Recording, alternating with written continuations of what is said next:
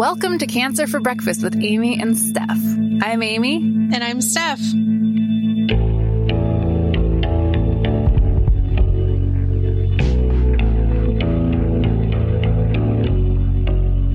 Though we try to make Cancer for Breakfast safe and comfortable for everyone, it may not be suitable for all audiences and is intended for informational and educational purposes only. It is not a substitute for medical advice, diagnosis, or treatment. We're not doctors. We didn't even go to podcasting school.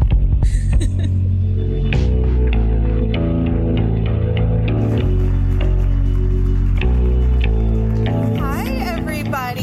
Hello. So, while Megan does bear a striking resemblance to Amy, this is not Amy.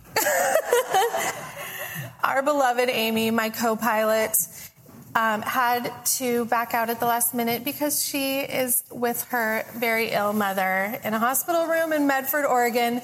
I know that she's watching right now. So hi, Amy. Hi, Amy. Which is how we always start the podcast. She's just not here to say hi, Steph.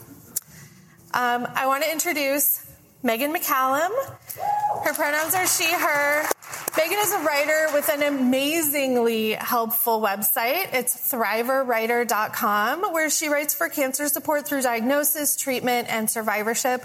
She's joining us to represent the single folks navigating the dating world during cancer and into survivorship and thrivership phases. And this is our producer. Listeners already know him. He is also my husband, Nathan. And without Amy here, we've pivoted to talking about relationships because obviously we all have them, whether they're romantic, they're peer-to-peer, they're family, they're relationships with our kids, the relationships that our kids have with other kids of cancer adults. It's an important thing to foster a real sense of community, obviously. That's why we're all here. So we can speak a little bit to the romantic partner side. But Megan, you have a really important and really interesting perspective on being single. Thank you. Yeah. How do you feel about that? That's being a topic on... and what I would like to say right away is that, this identity of being someone who's gone through all these tough times and, I'm also recently divorced, and so for a long time I felt like, divorce. And so that's a perspective I think I just feel compelled to share, because if there's anyone who's feeling in an unhappy relationship, I think one of the best things that you can do for yourself is just acknowledge that you deserve to be happy, and if something isn't working for you, it can be hard, so hard to get out, and you might think that it's just like you don't have the permission to get out, or all these reasons, but you can, and you'll be better off for it. So 100%. I think that cancer teaches us a lot about ourselves and what we are capable of enduring. And I think that weirdly, even though we know that statistics say women with cancer are often left by their partners, I would love to see some statistics on people with cancer finding a new purpose in life and realizing they don't need to deal with bullshit. Yeah. Absolutely. I think there's a lot of shame also, like people who go through the cancer experience feel, well, they stayed with me, I owe it to them, I've got to do this. And, it's such a clarifying moment in your life that you can see what's important, what's new, and what you actually want in life. And that... Yeah, somebody giving you the basic compassion and care that a partner gives you doesn't mean you have to be yoked to them for the rest of your life. Yeah. You can just say, hey, thanks. Thanks for doing me a solid. And bye. We will be talking more about relationship stuff when we get into the letters segment. But I wanted to give some shout outs to some really amazing groups and organizations that I know are available. Probably most of us have heard about them, but I do hope that these are maybe going to be some new resources for some of you. Clearly, we all know the value of peer-to-peer breast cancer support. And I think it's so important that we have our own spaces to talk about that, because we can really, like, I know this is a horrible joke, but we can like let our hair down, or take it off if we want to. And really be real, have the real, authentic conversations that we can't have with the general population, the cancer muggles, as they like to be called, I think. That's what I've heard. So there was one really cool wellness retreat that was here exhibiting called Healing Pines Respite. And if you're local, it seemed really awesome. There are so many like local organizations throughout the country, but it's no-cost respite experiences for women throughout North Carolina. And I think she said it was like in kind of the general area too, not just as long as you could get there. So it's for people currently in cancer treatment and up to 3 years after. So that's Healing Pines Respite. And we will, I don't know if any of you are podcast people, but we will be putting all of this in the show notes that goes up on our podcast feed. So you don't have to like write it all down or remember it. We do that for you. There's also Little Pink Houses of Hope, which, yes. We went on a Little Pink Houses of Hope retreat in Lake Tahoe. It was the most shockingly awesome experience. Mm-hmm. They included our entire family. They had things for our kids. And we were in Lake Tahoe during a record snowstorm. 18 inches overnight, I think. And they acted like it was their fault. Little Pink Houses of Hope did. And they just kept giving us like gift cards and presents. And it was such a treat. And I felt so taken care of. And I know everybody else in my family definitely. did too. So that's Little Pink Houses of Hope. Their application's open every year. Please apply and keep applying until you get in, because it's totally worth it. For the Breast of Us was also an exhibitor here, and obviously it's so important for women of color to have a safe space to talk about the unique challenges that come, with being a woman of color in the breast cancer community and obviously like in the world in general. But I know probably all of us white women know that the racial disparities in healthcare are abysmal, and I think it's incumbent on us also to try to mitigate that as much as we can, and then let them have their space to talk about how frustrating it is while we do the work. So that's for the Breast of Us. They have tons of resources on their website. They've got directories, they've got events, they've got support groups, healing circles. If you're a woman of color or you know one who needs that, please pass along the info. Fight Through Flights is also a Black woman-specific retreat opportunity. So that's called Fight Through Flights. And then YSC's LGBTQIA groups, Amanda Nixon, Literal Earth Angel, she has made this happen. The queer community does not have a lot in the way of breast cancer resources. And Amanda is just always so great at hyping the group and hyping opportunities for community and building community with queer people. Love Amanda. We do love Amanda. She's also incredibly gorgeous, which is just not fair.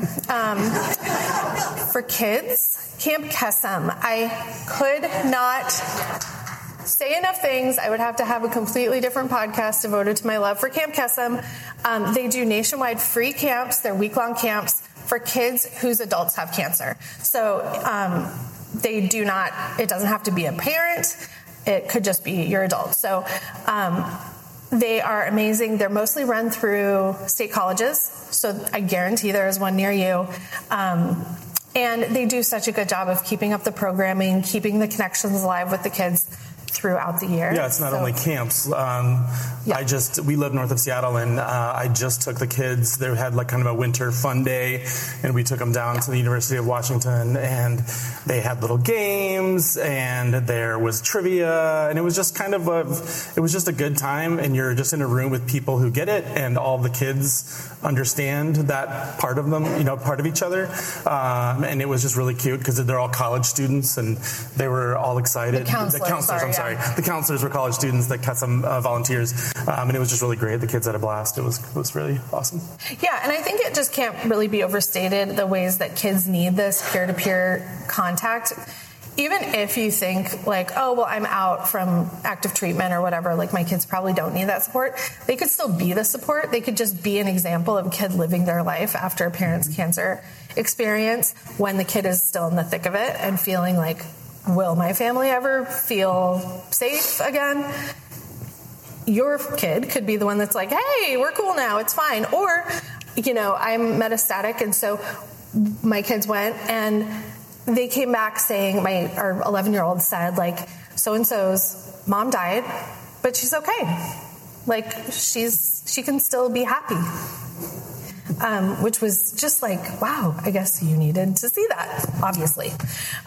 So that's really cool. I love Camp Kesem. Please, if you have kids, look into it. And then the last thing I want to recommend is called the Entwine dating app. April Stearns of Wildfire Magazine, who is also an amazing person. I don't know if she's still here, but woo, go April, we love you.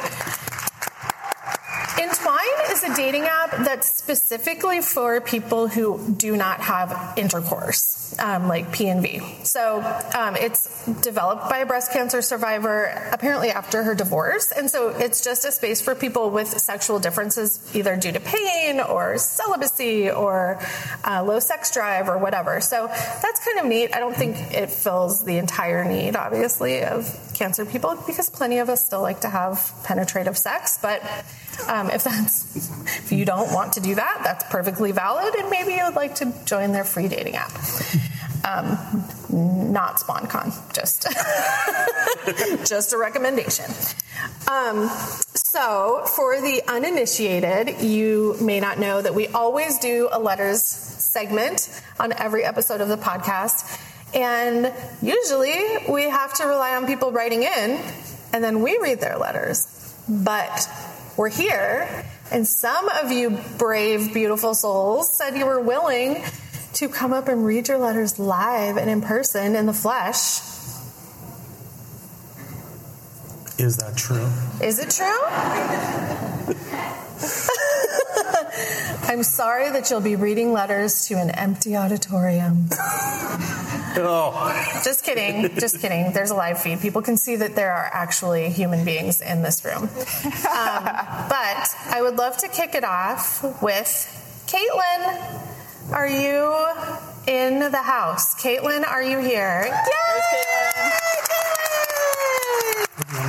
We have a mic for you. Yeah, can you give her a mic? Yay! We have a printout for you. Thank you. Why don't you sit here? I can come out. Oh, if you stand or sit or whatever you'd like. We're very accommodating here on this podcast. I apologize in advance. This is like a long letter that I wrote. No, we do not accept. Okay. I wrote this actually like when I was getting chemo. I would just write in my phone notes to like journal instead of writing it down because I felt like it was more convenient for me. And one night I was just really pissed off and tired of people telling me to stay positive. So that's kind of where I was coming from. So I wrote, staying positive in the face of adversity is an extremely difficult task.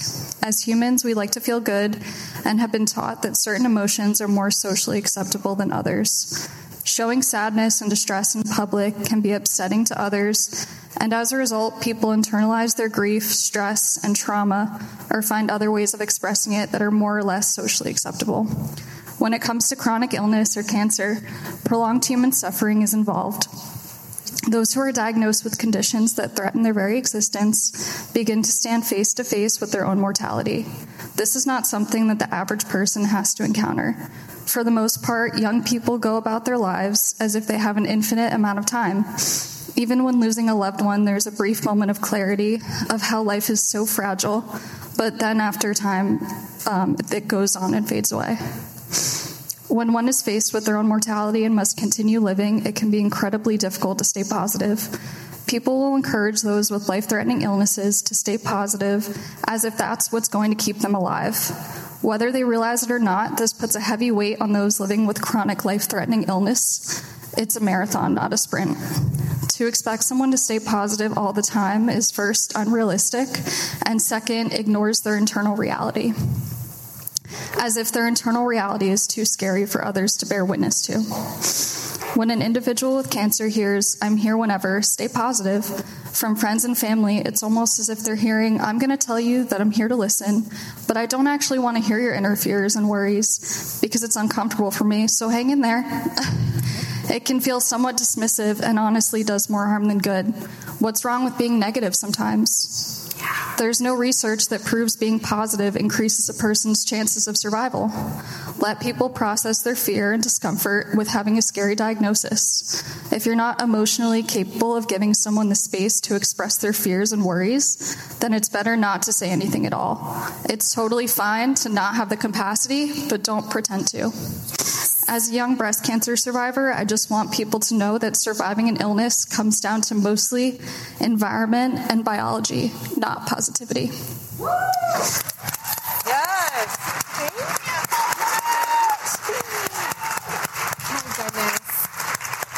Thank you. Thank you so much. You can take it. That's free for you. Oh my gosh.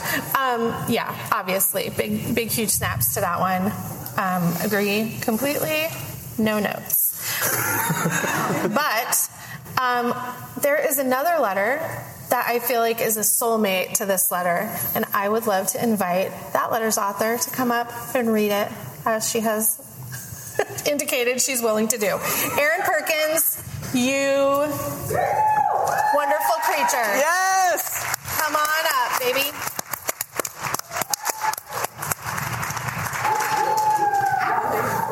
Do you want to come up to the stage, or would you like to be met in the middle? I'm just like chilling.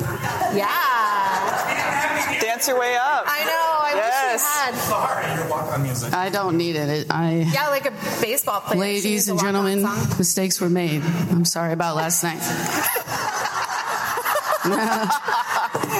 Thank you for printing it. You're so welcome. I didn't know you were going to do that. We tried to do our best. You are accommodating. That's right. My goodness. I wasn't lying. Hello, Megan. Hi. All right. We going? Just go. We're going. Just do it. Sorry. Okay, dear people who love to use the phrase "at least," I hope this letter at least finds you alive. I know I was hanging on by a thread when you told me at least you got the good cancer, and at least they caught it early. Oh yes, now that you put it that way, I guess I will make sure to stay positive, because at least I'm alive for now. Actually, while I've got you, can you maybe respond explaining in detail what the definition of good cancer is? I don't think I know that one. But really, in the end, I'd love to offer you an alternative to your natural need to fill uncomfortable silence with platitudes. You have my permission, at leaster, to take a deep breath and say nothing at all.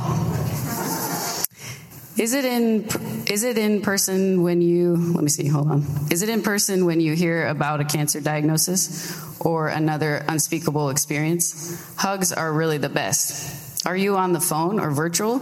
How about a sincere "I'm sorry" or an "I'm here for you"?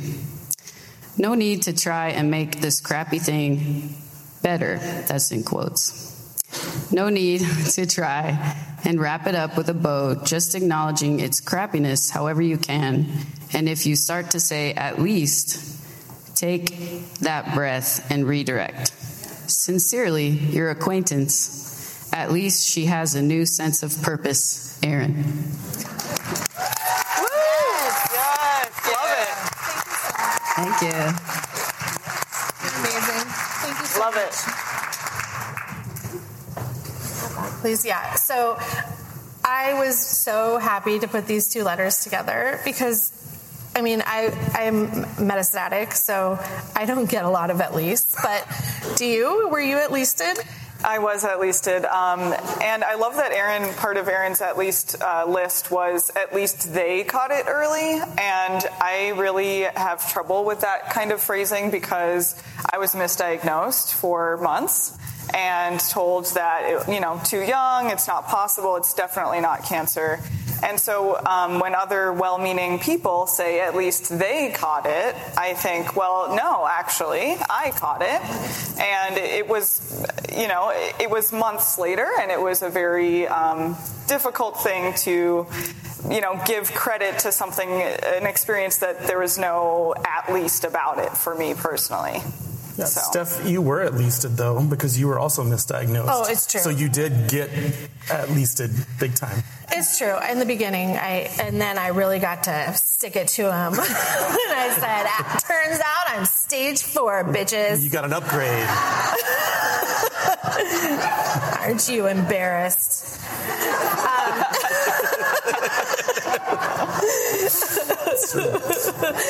Just kidding. But I mean, like, even cancer people do this, I think. Just the other week, in my most favorite, most cherished cancer support group, somebody did this. And it was because it is so hard to see somebody you care about struggling with something that you have absolutely no fix for, right? Like, it sucks. It's so hard. And there's nothing you can do. There's literally nothing you can do. And so you want to try to find some way to make them feel better. But there's just not. And, like, we all know that. And even the person who did it, like, after she said, like, hey, just, like, try to stay positive. It's just a bump in the road. It was just, you could almost see through the internet, like, the shame piling on her because she was just like, I know better. I know better than to say that. And so, like, whatever. We're all going to say the wrong weird thing sometimes, too, even though we're cancer people and we know better. But I think it's just so much about, like, be willing to say, like, oh, I don't know why I said that. Or, like, yeah, you can just say you messed up. Not doubling down and making it worse. Yeah. Yeah, you just have to struggle sometimes. One thing I found helpful is actually acknowledging everything you just said. Like, if people say to me, like, I know I can't fix this for you. I wish I could. I wish I could change your situation.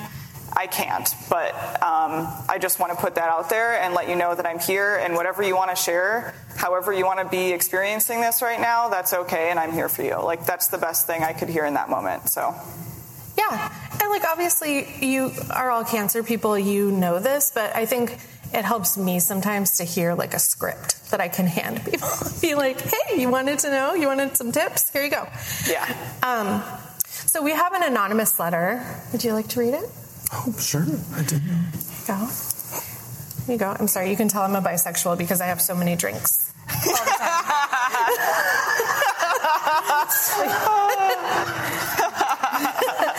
I've got my cup of water. I've got my bottle of water. I've got my reusable container of coffee. Sorry. No, we're good. Hello, I'm a young breast cancer thriver from Michigan.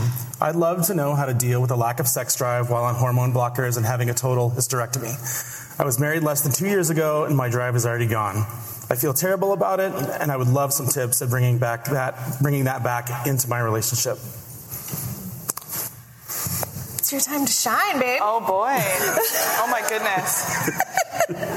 This is hard. I can relate to, so they said that it's recently married, yeah, too? 2 years. So, yeah, I can relate to that aspect, that timeline for sure. I was diagnosed days after I got back from my honeymoon, and needless to say, like, our sex life changed drastically, very quickly, and we didn't really get any kind of, like, married bliss, like, sex all the time. Like, we didn't have that, and we went straight from honeymoon to, like, very ill. And to me, that was kind of, it was one of the turning points of, like, realizing that maybe this marriage wasn't going to work out for me. At the time, I didn't know way back then that I would end up getting divorced, but it definitely started forming some, like, a little bit of a snowball for me that, like, our sexual relationship was something we had a lot of trouble navigating. And so I don't have a perfect example because, like, we didn't really find a great solution for us as a couple in our sex life. But for me, what I wanted to do is investigate that from a standpoint of, like, communication and just talking more about it. For me personally, that's what I needed, is, like, I really wanted a sex life, and I wanted that to be something I could still enjoy. And I realized that for me, that was going to involve a lot more communication than it had in the past. And that was something that my partner just was not able to do for me. And so that just provided a lot of clarity, honestly, that, like, I need to acknowledge that that's important for me. And so I think I learned that lesson lesson that whatever my sex life looks like in the future, I need to make sure that it meets that requirement because it's just a part of who I am now. And my partner was not able to give that to me. So, yeah. There's nothing better for feeling sexy and excited than high pressure, high stakes situations where you think you're going to disappoint the person that you're with. So, such a turn on. Yeah. Such a turn on. We have another letter that just goes so perfectly. It's like a little lock and a key. Tabitha Adkins, are you here?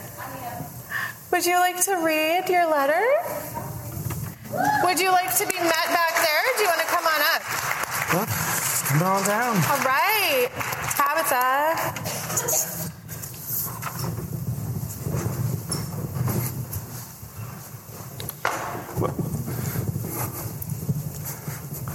Yeah, I think it's so funny. Like, obviously, we joke about the high stakes, high pressure thing, but it's so true. It's really, really hard to get in the mood and feel supported and and comfortable when you're like, oh, so high pressure. I don't want to be disappointing.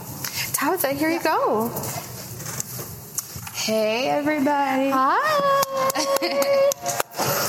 Okay, I said, help, ladies. Since my diagnosis, I feel like I have totally lost my sex appeal. As a woman that was very confident going into my diagnosis at age 35, I feel like I have come out of the diagnosis not so confident. With the loss of my breast, full hysterectomy, hormone blockers, thinning hair, weight gain, and of course my lymphedema, I need help figuring out my mojo again and finding it. Please help. Desperate to find my mojo. Thank you. Thank you so much for reading. I think that letter could have been written by like half of us here, I think. I'm just going to put that there. And I'm not negating your humanity, but I think you're absolutely gorgeous. So I am shocked. I am shocked that you feel that you've lost your sex appeal. I'm not coming on to you, don't worry, but I think that you're very sexy. I think something that we hear a lot in breast cancer spaces and from people who purport to be like experts in getting your mojo back is fake it till you make it. And I hate fake it till you make it. I hate it so much. Fake it till you make it, to me, is coercion. I think that there is nothing more detrimental to a healthy partnership, sexual or otherwise, than coercion. Enthusiastic consent, I think, is the most important thing for any sexual relationship. And, I feel like people feel sexy and interested when they feel interesting to their partners. And they need to feel taken care of and supported and like full people whose humanity is being acknowledged. And then when that is out of the way, it's like Maslow's hierarchy of needs, right? It's very hard if you have no foundation to get to that point where you're willing to be vulnerable in like the most vulnerable way. But once you feel taken care of, supported, then you can like enjoy the entire buffet of human experiences. And I guess like what I always want to know from people is like, what do you want from sex? Like, do you just want to get off? If that's the case, like get a magic wand, like get a good vibe, and use that with your partner. Like if that's the goal, then do that. But if you want connection, if like the connection is the piece that you feel like is missing, then find ways to do the connection part. It does not have to be and may never include P&V or, like penetrative sex or anything like that. Non-penetrative sex play is fun. And, if you take that orgasm off the table and see what happens, like you might find that that's actually what you wanted. Like that's actually what you were missing. And I think that's a much healthier version of fake it till you make it. Because then you're not faking anything. Like you're doing the thing that's going to nurture both of you and nurture your relationship. And somebody I don't think it was my therapist, though I do love to attribute lots of smart things to her, so maybe it was, said, if you think no meal is complete without cake, lots of satisfying meals are going to end in hunger. And I think that's, that's like, I don't know. Yeah, Is that wrong? I think coming at it, like as a co-survivor, I cannot speak obviously as a survivor, that a lot of people get tripped up in okay, it's over, we're going to go back to the way it was. Like your body, we're somehow going to, our expectations are, 5 years ago, 10 years ago. And you've got to meet your person where they are and remember that like they are still lovely and lovable and attractive as they are right now, because that's why you picked them in the first place. Somebody, I don't know, as far as like, that's all. Yeah, I mean, like, I think finding something else, like, outside of sex that makes you feel really good about yourself and, like, really juiced up and, like, really just makes you feel useful. Like, I think that kind of thing, we tend to think like sex, okay, it has to be like, how am I going to feel sexy? But it's like about being fulfilled as a person and feeling confident and feeling like, I'm like cool, right? Like, I'm such a cool person. I want to hang out with me. And I think that can be the inroad that you need, maybe. I don't know. What do you think? Yeah, and I really like what you were saying about, like, think about what you want, like, individually and as a couple. Like, there isn't one definition of, like, a healthy sex life, a satisfying sexual experience. Like, allow yourself some freedom to explore, like, what exactly that means for you, because what it means for you, it doesn't matter for anybody else. If there's anybody else who's not involved in your sex life, it doesn't matter for them. So, like, just think about what you want. Right. Yeah, and I think a lot of us need to remind ourselves of that. Like, I personally am guilty of that, of thinking that, like, there's one way that sex needs to be, and, if I don't have that, then it's not going to be satisfying, and that's just not true for me personally. So, I mean, allowing myself to be more open with that has been incredibly helpful. Yeah. I think, too, it's so funny when I think of, like, the times that I feel really unexpectedly great about myself. And I imagine lots of us have had this experience where, like, you're in, like, you go into the women's restroom or something and there's, like, somebody in there and they're just like, girl, like, yes, you look so good. And you're just like, thanks so much. And you're like, you look so good. And, like, you just leave feeling all, like, pumped up. And, like, I'm not having sex with that woman. Right. I mean, she didn't ask, but I'm just kidding. I'm not trying to have sex in public bathrooms. That's illegal.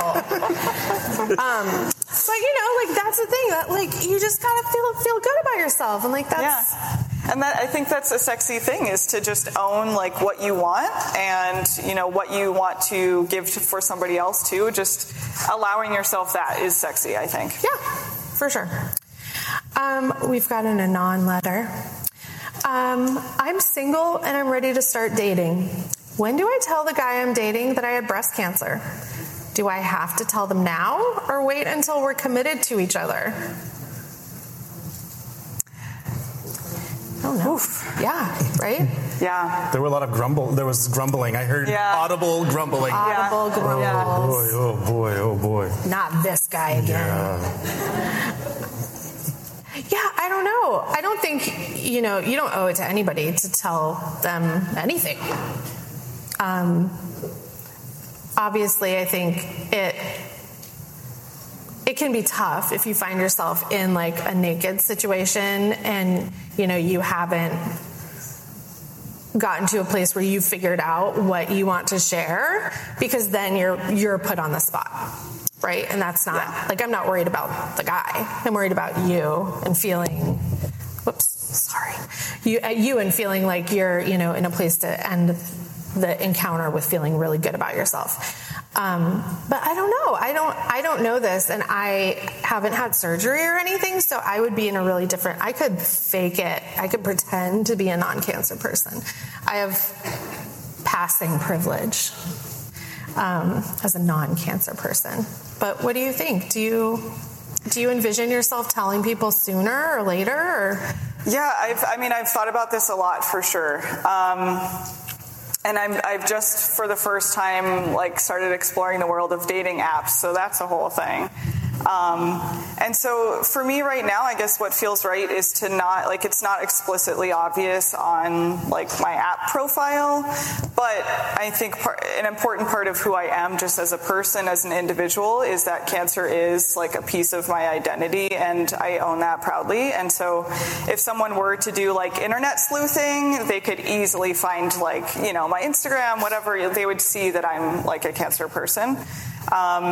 So I'm kind of, you know, in this balancing of, you know, I don't put it right on my profile necessarily, but it's not a secret, and so I'm still kind of figuring out what works best for me. And I think one thing I just keep in mind is that you don't have to have, like, one method forever, especially if you're exploring the world of dating. You can allow yourself some freedom to, like, maybe with this person it just doesn't feel like the right time to bring it up, and maybe we'll never really get to that point. Maybe someone else you date later, it just comes naturally. You never know. And so I'm still exploring that myself. And the one thing I would share from my marriage that didn't work out, you know, a part that I really struggled with was that my partner couldn't accept that, you know, post-active treatment, cancer is still going to be a thing in my life. And so if I do want to pursue a serious relationship in the future, I need to make sure that that person is able to wrap their mind around that, like, even though I'm not actively in treatment anymore, they need to play a role that's, like, understanding what I've been through and acknowledging that, like, it still is a thing. It's not in a box in the past. So that's something I need to just acknowledge with any future partner. Yeah. I think also, obviously I have a bias, but I think we need to stop looking at a history of cancer as a deficit. Like, it's given you so many skills, and you're clearly strong and capable and durable, you know, like, you're an emotionally resilient person. Having, you know, physical health is not a privilege afforded to everybody, and it's definitely not a privilege afforded to anyone eventually. You know, like, we all outgrow the privilege of health if we are lucky enough. We all outgrow being alive. Yeah, that's right. It's coming for us all. But, you know, like, I think that there's such a focus on, like, healthy and, like, how do I look healthy and how do I, you know, get back to healthy weight and, like, but, like, I think what's so much more important for me, because I will never be healthy again. I'm just, it's not in the cards for me. So what instead is important to me is, like, building relationships with people who are emotionally healthy, who are resilient people, who are, you know, emotionally intelligent, who have, like, a lot of resources in their toolkits, because that's going to be the most fulfilling way to spend my time, you know? Well, it's a great filter also, right? Cancer provides a pretty great filter for, like, who are the good people and who are the people that you don't need to spend time trying to get them to do the work, right? So. Yeah, and so, like, I think if you don't want to disclose, obviously you don't have to, but it doesn't have to be like my secret shame, you know, kind of thing. Oh, yeah, absolutely. It can be like, I got through this, and how rad am I, you know? Like, I think that is just a perspective that I would like to offer people who are considering when they need to tell people that they have a history of cancer, especially breast cancer. Not to negate that it's tough, because I know it is. There's one last letter that we have. It's another non-letter, and I know that it is, I have a personal history, and you do too. How do you deal with being misdiagnosed? I was told I had breast cancer in both breasts, and my treatment plan was either a double mastectomy or removal of one breast with 3 lumps and a lumpectomy in the other breast. I chose a double mastectomy. I'm heartbroken and confused how this could have happened. Now I don't trust anything the doctors tell me without a third opinion. So I don't know how this person, what the actual diagnosis ended up being, but it's just like such a betrayal, you know? It's like you thought you were putting your trust in the right people, you followed through, you did all the right things, and then the rug was just pulled out from under you. I was initially told that I was stage 2 and had, like, maybe 1 lymph node, 1 or 2 iffy lymph nodes is what they said. And like Nathan said, we live about an hour north of Seattle, and I'm lucky enough to be within driving distance of Fred Hutchinson Cancer Center, which is world class. Love it. Love them so much. They also have very good snacks for free, available to anybody. But, you know, I told my local hospital I'm going to go get a second opinion just because I can, you know, like it's paid for by my insurance, so I'm going to do it. And I should have known when the nurse navigator at that small hospital said, "Oh, I don't really think you need to do that." And I did.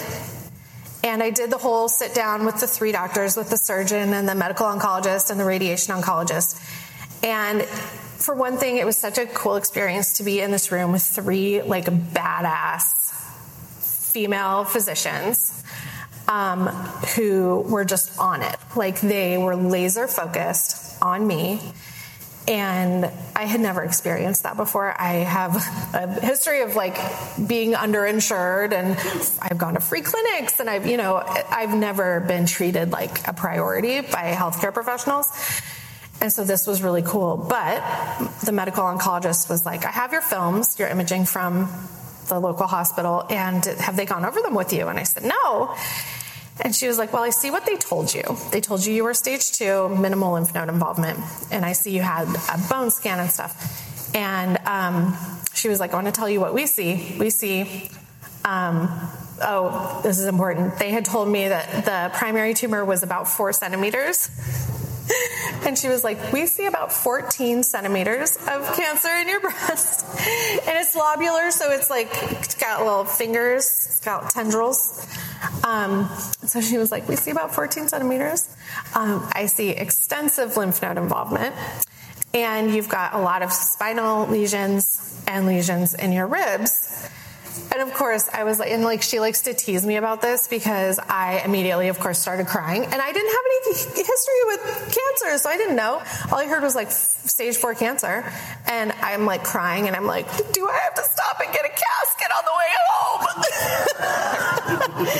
And now she's like, "Oh, hey, like, you're no evidence of active disease. Remember when you asked me if you had to stop and get a casket on the way home?"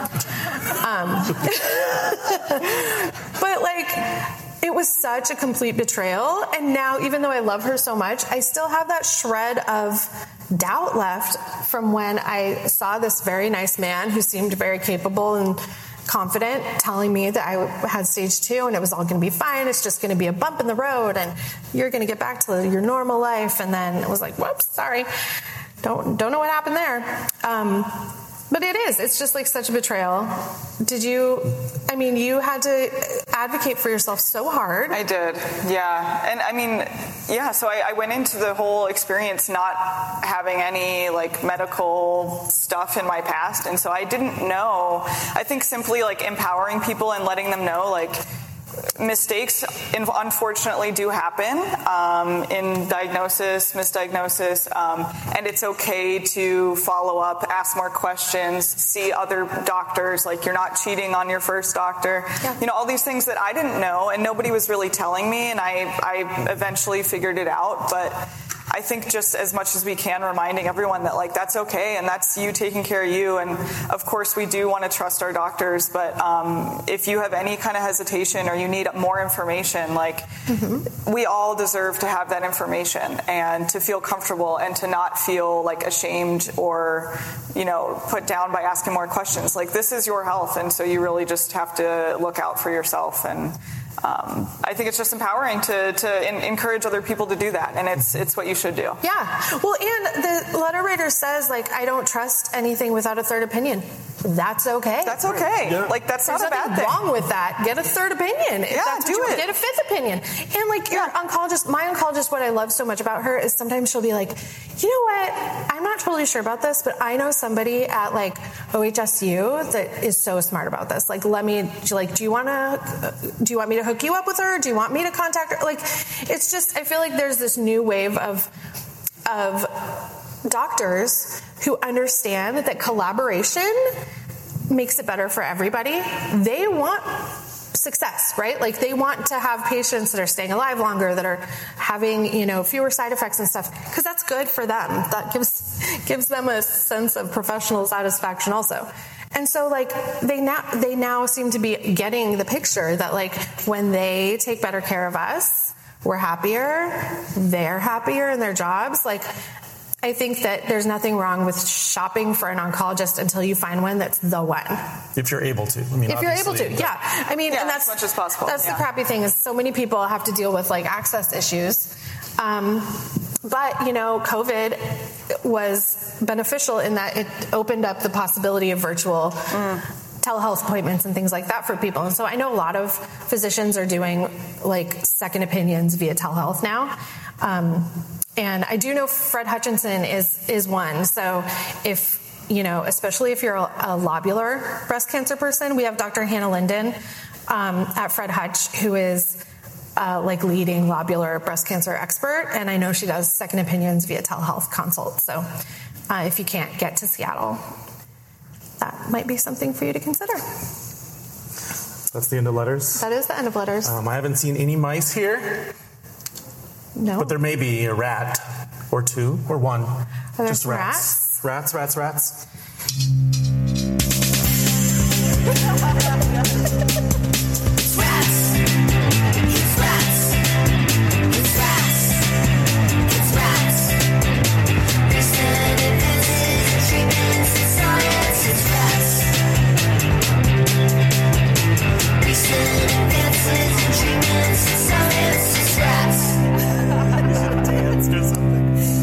I'm sorry. We didn't have a coordinated dance. I know. We should have. Missed opportunity. I'm sorry. I'm really sorry. So rats, for those who don't listen to the podcast, every episode I cover something that's cool happening in the cancer world. And I am not a research scientist. I am not a scientist of any variety, in fact. So I just, I try to like make it accessible. I sometimes am trying to understand it even as I am explaining it to you. So today we're going to be talking about the cannabis problem. So just to tell you all ahead of time, again, all of the articles I'm citing will be in the show notes for you. Lots of research studies that I'm citing. Please feel free to peruse them. They're all really interesting, in my opinion. So lots of cancer patients use cannabis. Lots of people used it before cancer for different reasons. Recreation, for anxiety, for pain. And especially people in like marginalized populations who are underinsured. Like lots of people use cannabis for in the place of medications that they can't access through a prescriber. And they want to continue using it. And lots of people obviously get a lot of benefit from cannabis as cancer patients. They use it post-diagnosis as a complementary treatment or for palliative care. And I just want to say, because I don't think it gets said enough, palliative does not mean end of life. It just means comfort care. It means making you comfortable, alleviating your side effects, alleviating discomfort. Just because it's used for end-of-life care doesn't mean when somebody offers you palliative care, they've like written you off. You do not have to go pick up a casket on the way home. Or earn. Or earn. Yes. Or earn. Nothing. No vessels for your body. So drug laws in the United States and like taboos and stuff about drug use and the fact that cannabis is naturally occurring make it really hard to study the effects of cannabis on breast cancer. It's hard to study how it measures up against other palliative treatments and like what effects it has on our meds. But in some places, it has been studied. So I am going to be citing some of those studies. There was a 2013 study on THC suppressing estrogen-induced proliferation of ER-positive human breast cancer cells. It's MFC7 cells. And so the kind of summary of that is that they used the estrogen receptor positive human breast cancer cell line, MCF7, as an experimental model and showed that this THC exposure markedly suppressed the estradiol-induced cell proliferation.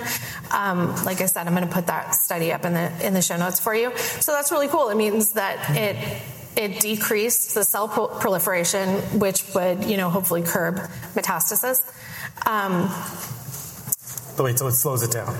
Yes. Okay. It curbs Proliferation. I was just trying to get the... It stops cell proliferation. Got it. Don't do what Donnie Don't does. So, unfortunately, the bad news about using cannabis, aside from the taboos and all of that, and the fact that it's unavailable in lots of parts of the United States, there are some studies that say that it's actually bad for certain breast cancer subtypes. This cannabinol, this particular chemical in cannabis, has been shown to enhance breast cancer growth and metastasis by suppressing anti-tumor immune response. So that's a bummer. Yeah, you can't. That's right. We figured that out, right? Like, yeah. So yes, there are a lot of kind of caveats, and that's why it's so important to have good data. And we don't have good data. But there's some good news is that there's a study on estrogen receptor positive human breast cancer cells, so that it did show that it markedly suppressed the cell proliferation. It was an in vitro study, and that has kind of been borne out in what there are two nurses who have really devoted their careers to studying this and advocating for cannabis use for breast cancer patients. Their names are Kristen Wolschlegel and Elizabeth Sherwood, and they're both RNs. And they've done just a ton of work. They have a lot of resources available, and they do even like meetings with you, like virtual meetings. They'll do consults for you if you need some more specialized help in figuring out how to use cannabis or if it's right for you. But so some of the problems are that tens of thousands of cancer patients, obviously breast cancer patients, are using medicinal cannabis, medical cannabis, without any guidance from their healthcare professionals, because maybe your healthcare professionals aren't comfortable with it, or they don't have enough data to support their recommendations, and so they just don't want to even touch it. And most clinicians, honestly, and most people using cannabis believe that there are no real risks of adverse drug interactions. And that's from a survey, a kind of longitudinal survey. So, well, it's legal in Washington. Have you talked about it at your... I have. So if you're lucky enough to be in a state where marijuana is legal, and you happen to be at like an NCI designated facility that has an integrative medicine department, which I am, you might have a lot of luck finding somebody who is able to give you recommendations on drug interactions or like using medical cannabis for palliative care. But a lot of people just don't have that available to them, which sucks. I mean, there's no two ways about it. It's an incredibly effective form of plant medicine that most people don't have access to. So one of the big things that I think people don't know about using cannabis is that there are really specific contraindications with a lot of breast cancer medications, and basically anything with a grapefruit warning on it.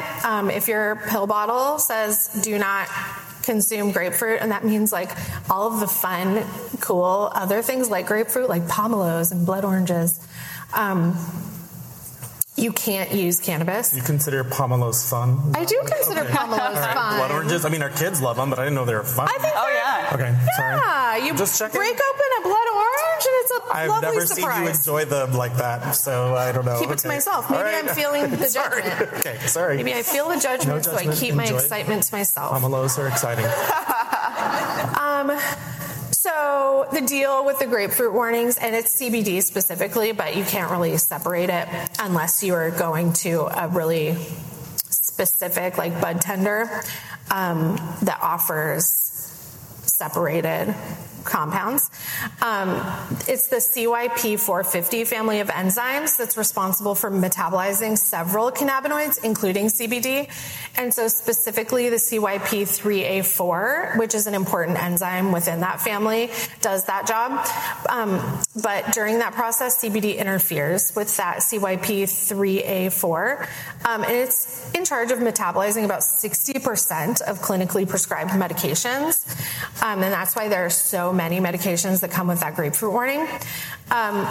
So what happens is if the CBD is inhibiting that CYP3A4, it can't work as effectively to break down the medications in our system. So what ends up happening is, like, there are a few situations that are possible. You take CBD while you're on the medication and your body can't process the CBD effectively, so there's no point.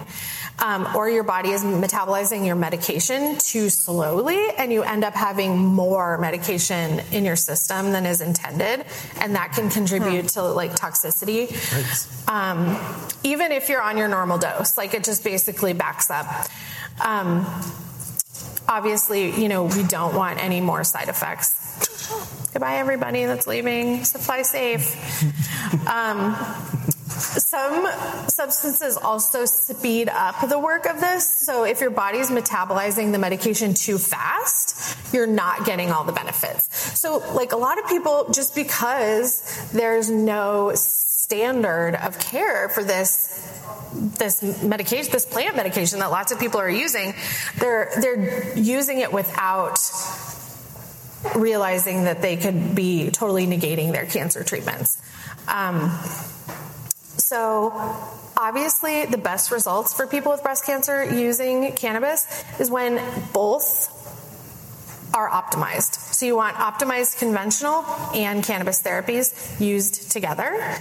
And hopefully you are able to find a provider who's willing to do some research and do some legwork for you so that you can come together if it's something that sounds good for you. Because obviously, like, we all know, cancer people like to use it for nausea, for pain, for anxiety, for, fun. For fun. Yeah. And, I don't even want to get into this aspect of it necessarily too much, even though I did mention the actual medicinal anti-cancer effects. But those are pretty well documented, and you can read more about that. But, for palliative stuff, it can't be beat, really. So that's my little ditty about cannabis. All of the info will be in the show notes for you to see. And I think that's awesome. That's especially the telehealth, what the nurses doing. Yeah. Really cool. So Molshigo is really awesome. So thank you so much to Megan. Please check out her website. There's so much amazing writing, helpful writing. Is an incredible resource for the cancer community. Thank you so much. Thank you. What's the website address again?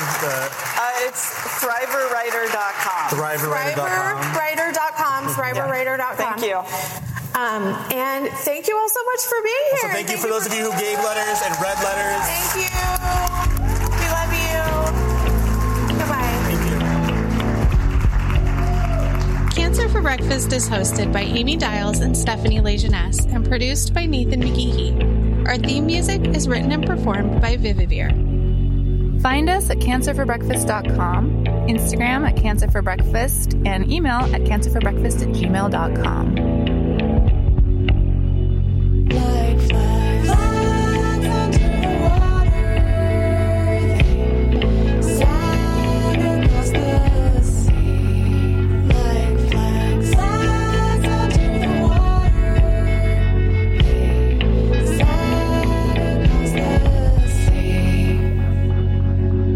Thanks so much for listening. Thanks for listening.